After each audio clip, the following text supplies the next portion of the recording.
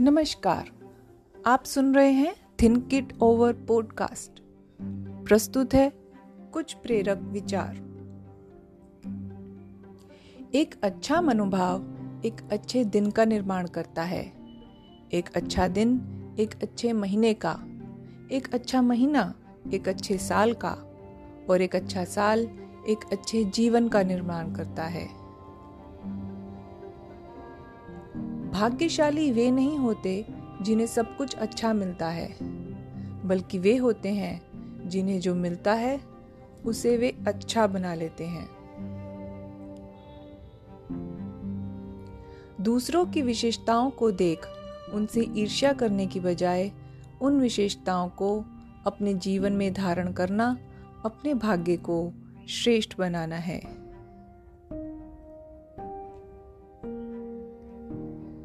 जो तकलीफ आप खुद बर्दाश्त नहीं कर सकते, वो तकलीफ दूसरों को भी ना दें।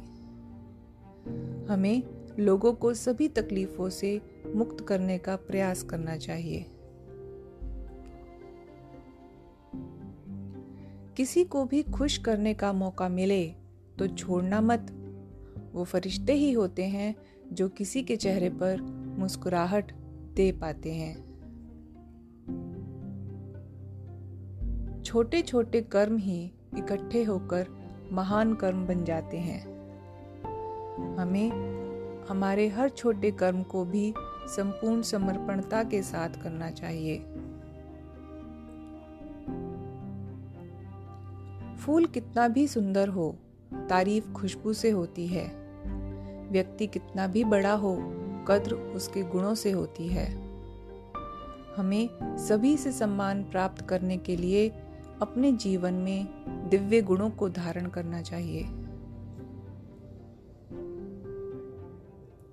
शक्तिशाली वे नहीं जिनमें कोई कमजोरियां ही नहीं।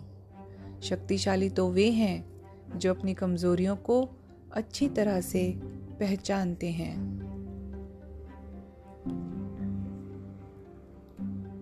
धन्यवाद।